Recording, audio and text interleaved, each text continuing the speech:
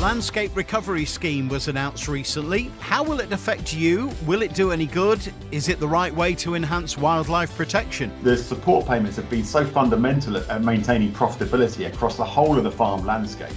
And if you starve that farm landscape of income, even if it is delivering public money for public goods, then it does risk the whole of the remaining farming sector. We'll look at it in detail today with the help of a Lincolnshire farmer, the NFU and the TFA, and we'll hear about the tasty, healthy and educational delights of Farmhouse Breakfast Week.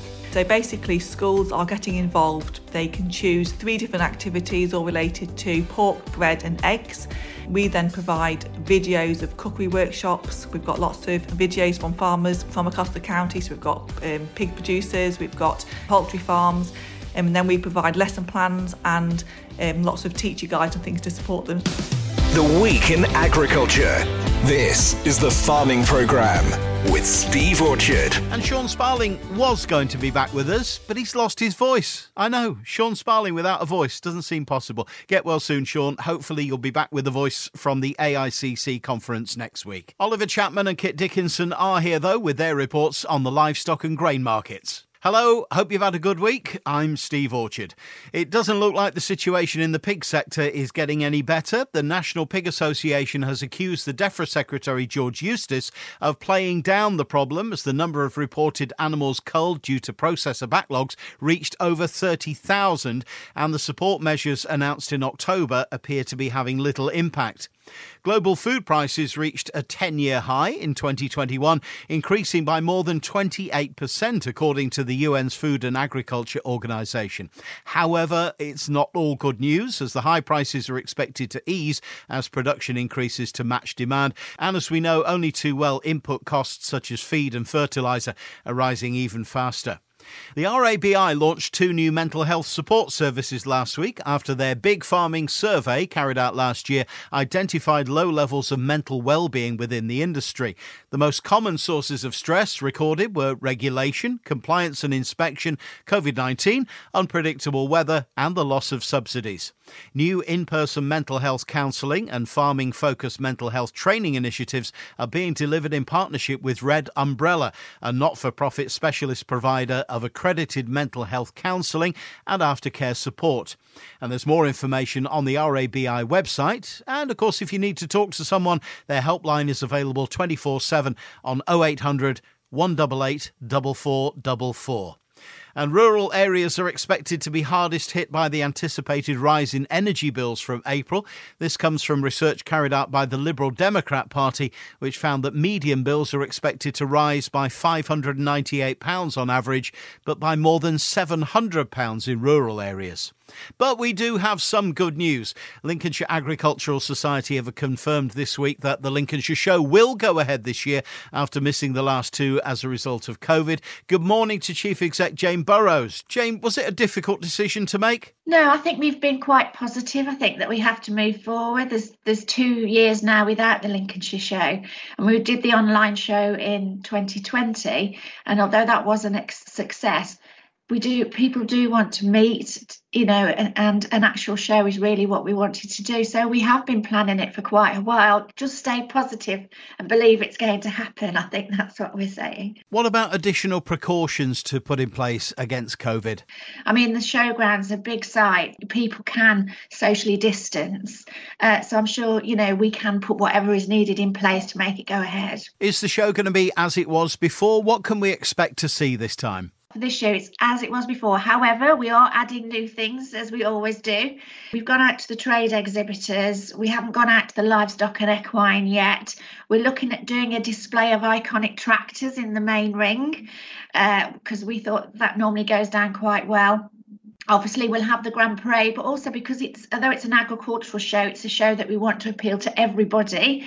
We've also booked the Broke FMX motorbike display because people like to see that. And we've also booked the Atkinson Action Packed Horse Show, which is very popular across other shows, but we haven't held it in Lincoln yet. So we've already booked that and have that in place.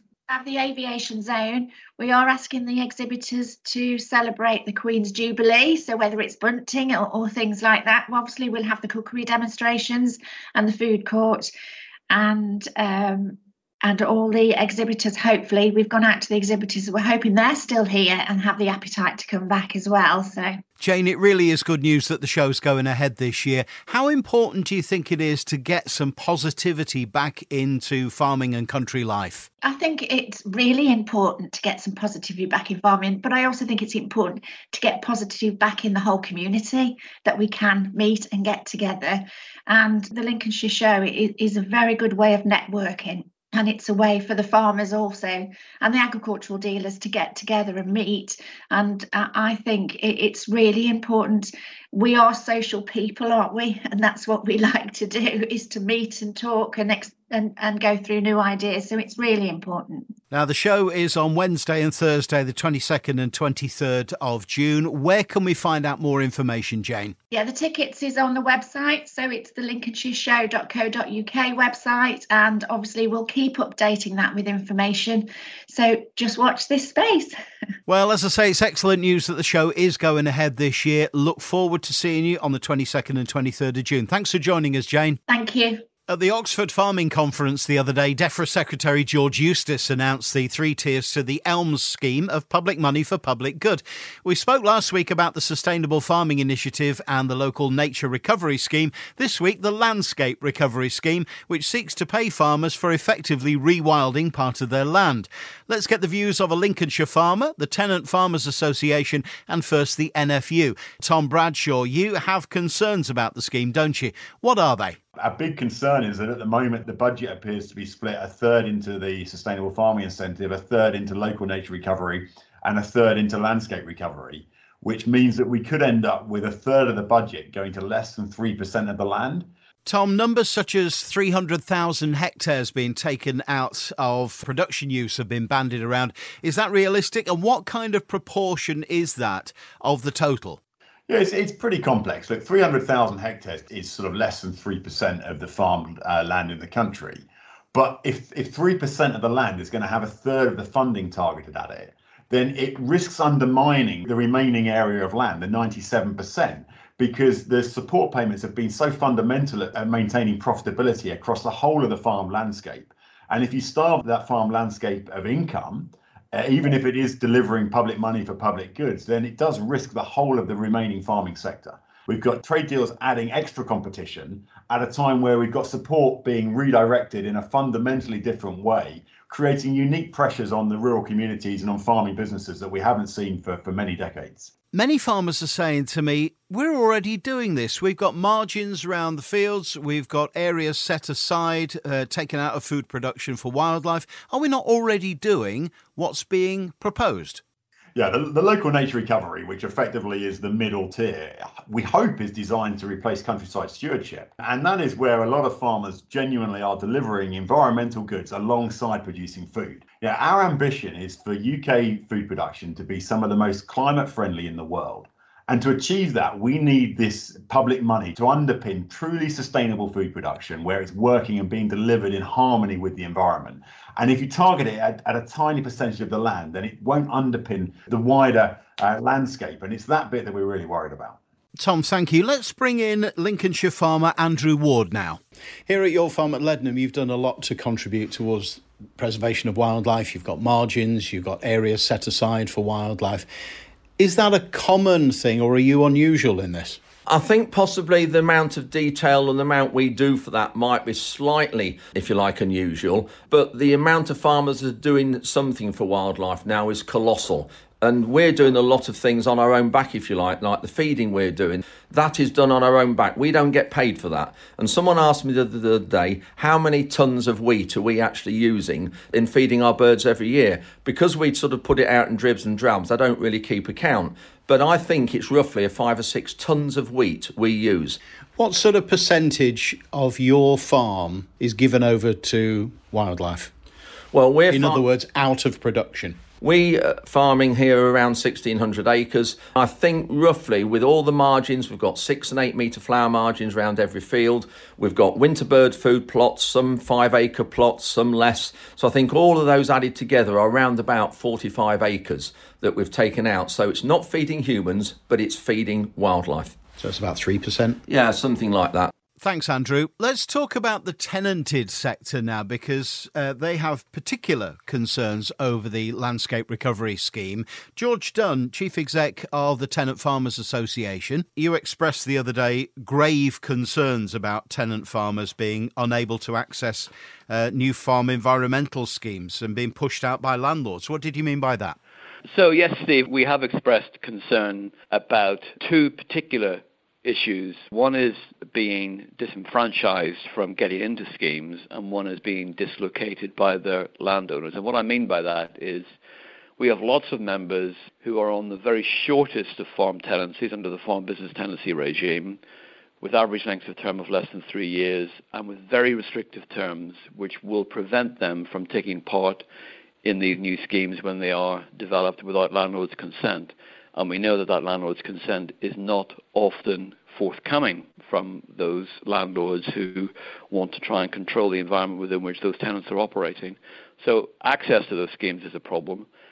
But also we're hearing from a lot of our members who are on FBTs, farm business tenancies, that their landlords are saying to them, we won't be renewing your leases when they come up at the end of their term, because we will want to be taking the land back in hand and using it to gain access to the new schemes that the government will be producing. So we are worried that people won't be able to get into them, but worse than that, we're worried that people are going to lose land for landlords to have access themselves. George, do we actually have surplus land? There is constant talk about eat less meat, go to plant-based. Plant-based food requires more land, surely, rather than less. Yeah, and I think there is a narrative which has developed over the past few years that eating meat is bad, and I think it's about time that we changed that narrative. There's nothing intrinsically wrong with eating meat, either from a health perspective or from an environmental perspective. The question is, how is that meat produced? And within the UK framework, we do produce red meat in a way which is environmentally friendly, in a way which is animal welfare friendly, in a way which is very healthy. And rather than displacing meat from our diet, we should be displacing imported meat from our diet, because we know that we can rely upon British farmers to produce meat to incredibly high standards, and that meat is good for the environment as well as for our health. What do you want to see happen to allay your grave concerns? So I think we want to see three things. Firstly, farm business tenants who, as I've said, are on the shortest and most restrictive terms, have the same access to the dispute resolution framework that the longer-term tenancies being held under the Agricultural Holdings Act have, where they are there for a lifetime, where the terms aren't so restrictive. So we want tenants to be able to have the opportunity to object to their landlord's unreasonable refusal to allow them access to schemes. That's point one. Point two is that we want landlords who have ousted a tenant from their holding in order to get access to the scheme not to be able to have the public money for at least a period of 12 months, and we think that will give sufficient leverage for parties to negotiate. And thirdly, we want longer-term farm business tenancies as a whole, and in that way we will have longer, more sustainable, more resilient farm businesses as a result. Thank you, George. So, Tom Bradshaw, back to you. What does the NFU want to see happen in respect to the Landscape Recovery Scheme? We need to see the impact assessments that DEFRA have done to work out what their vision for the industry looks like for the future. We've regularly asked for them. They haven't been forthcoming. Pressure's building on the department on DEFRA at the moment, from the Public Accounts Committee, the National Audit Committee, the EFRA Committee. They're all reporting that Elms isn't prepared, that they're worried about delivery. And we need to see those impact assessments as to what their vision for the country is going to look like for the future, how we're going to underpin that domestic food supply alongside delivering for the environment. And really, until we see that modelling, we're going to have serious concerns that what they're aiming to deliver, it looks like it's high on ambition, but going to be short on delivery unless something changes dramatically. Thank you, Tom Bradshaw, TFA Chief Exec George Dunn and Lincolnshire farmer Andrew Ward. And if you have a view on the scheme, tweet @Farming Show or email farming@linksfm.co.uk. Farmhouse Breakfast Week is a great opportunity for our children to learn about the journey from farm to fork, enjoy some tasty food and have a bit of fun along the way. It's only a week away, and here to tell us about it is Rosie Crust, Education and Development Manager at Lincolnshire Agricultural Society. So, we want to celebrate all the fantastic Lincolnshire producers for breakfast. Normally we invite school children to the Lincolnshire Showground, but this year, as of last year as well, we're reverting to a virtual breakfast week. So basically schools are getting involved. They can choose 3 different activities all related to pork, bread and eggs. We then provide videos of cookery workshops. We've got lots of videos from farmers from across the county. So we've got pig producers, we've got poultry farms, and then we provide lesson plans and lots of teacher guides and things to support them. So they'll still be doing the activities but in school, and then in advance we'll be delivering a resource box with all the ingredients of their chosen 3 activities so they can recreate them within school.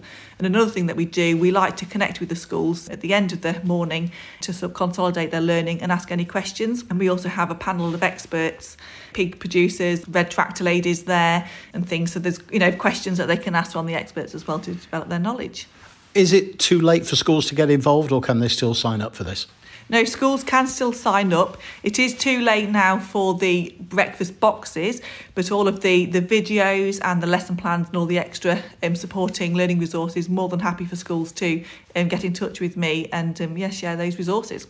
Are we talking about promoting healthy diet here, or Lincolnshire product, or a combination of the two? Yes, it's very much a combination of the two. So we want to promote breakfast products grown in the county. We're obviously an arable county. We've got dairy farmers, pig producers, egg producers and things. So it's all about promoting the wonderful breakfast produce from the county, the red tractor produce, but then also developing knowledge and understanding what constitutes a healthy breakfast. And it's, developing their farming knowledge, but then also their cooking skills and their cooking knowledge. So a bit of both. And they see, as you say, cooking demonstrations, get recipes and this kind of thing. From a grower point of view or a producer point of view in Lincolnshire, who's involved? So we've got Skayman's Eggs, we've got Ladies and Pigs, who I work closely with them, and then Waitrose have kindly provided the ingredients from the resource boxes. But then I've got there's about 20 farm videos, so lots of members of the Agricultural Society, too many to name individually, but fantastic farm ambassadors who provided videos from their farms. Can members of the public get involved in this, or does it have to go through the school? No, it is through the school, but once the event has happened, on the education page of the Lincolnshire Showground there will be access to the videos, so members of the public can also look at them, and then we'll put some of the recipes on our social media so families can cook them at home. And where can we find out more information about this, Rosie? lincolnshireshowground.co.uk/education. All right, Rosie, thank you very much. Good luck. Thank you. Yeah, see you soon. Thank you. To the market reports now. Firstly, livestock with Louth Livestock Markets, Oliver Chapman. Morning, Oliver. Good morning, Steve. Another fantastic week here at Louth again last Monday with plenty of quality stock on offer. 12 clean cattle on offer see steers top at 234 pence per kilo and gross £1,395 for first-time fat cattle vendors J&S Brooks of Strubby. Heifers topped at 273 pence per kilo and gross £1,505 for F. Wallace and Son of Biscathorpe.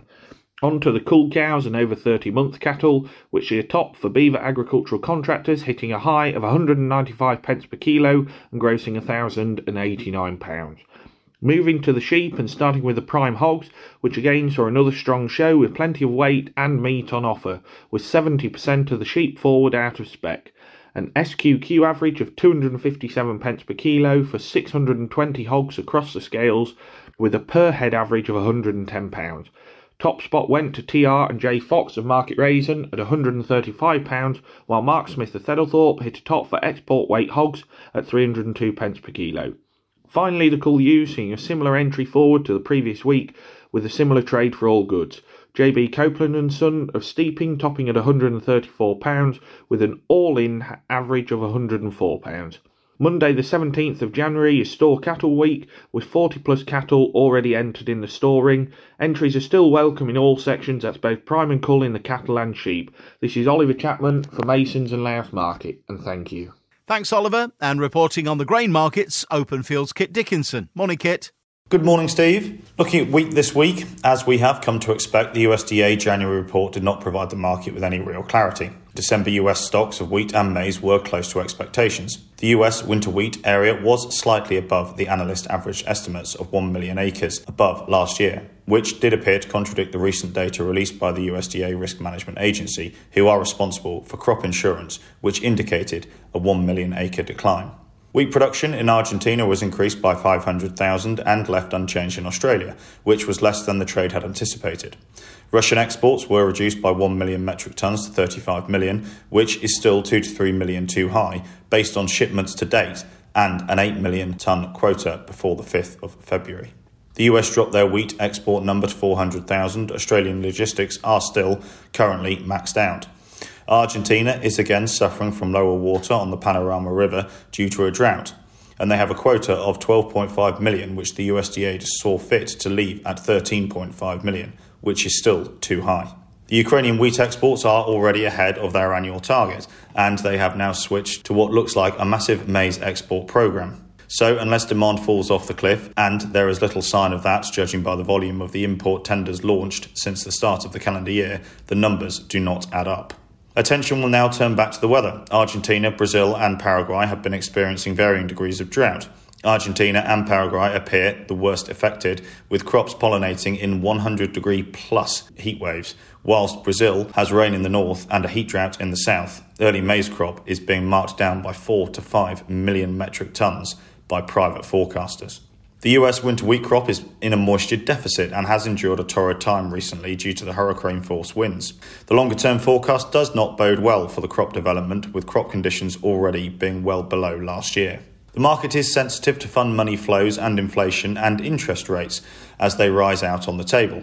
Energy pricing volatility, with the Brent crude close to $85 a bushel and the geopolitical tensions simmering close to the surface. In the meantime, we all hope that the Omicron virus is something that we can learn to live with so that we can return to some sense of normality.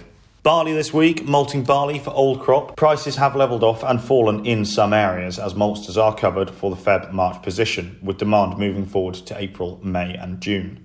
Despite this, prices and premiums are still at record high levels. Openfield is still looking for some space and has spots left on the export sales. Unfortunately, there are issues with malting barley losing condition on farm, meaning high moisture, over 14.5%, infestations and a loss of germination.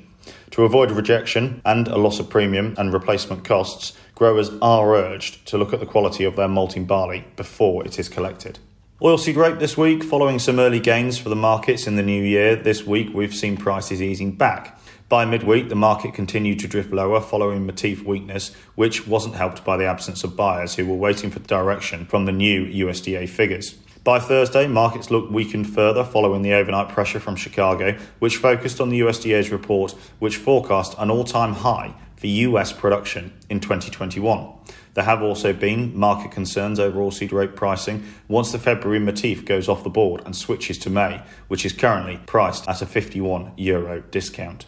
Prices this week then: feed wheat ex the farm for January 200 to 207, for March 207 to 212, May 208 to 216, and November new crop 180 to 188. Mini wheat premiums are still very high and currently sit at £50 to £53.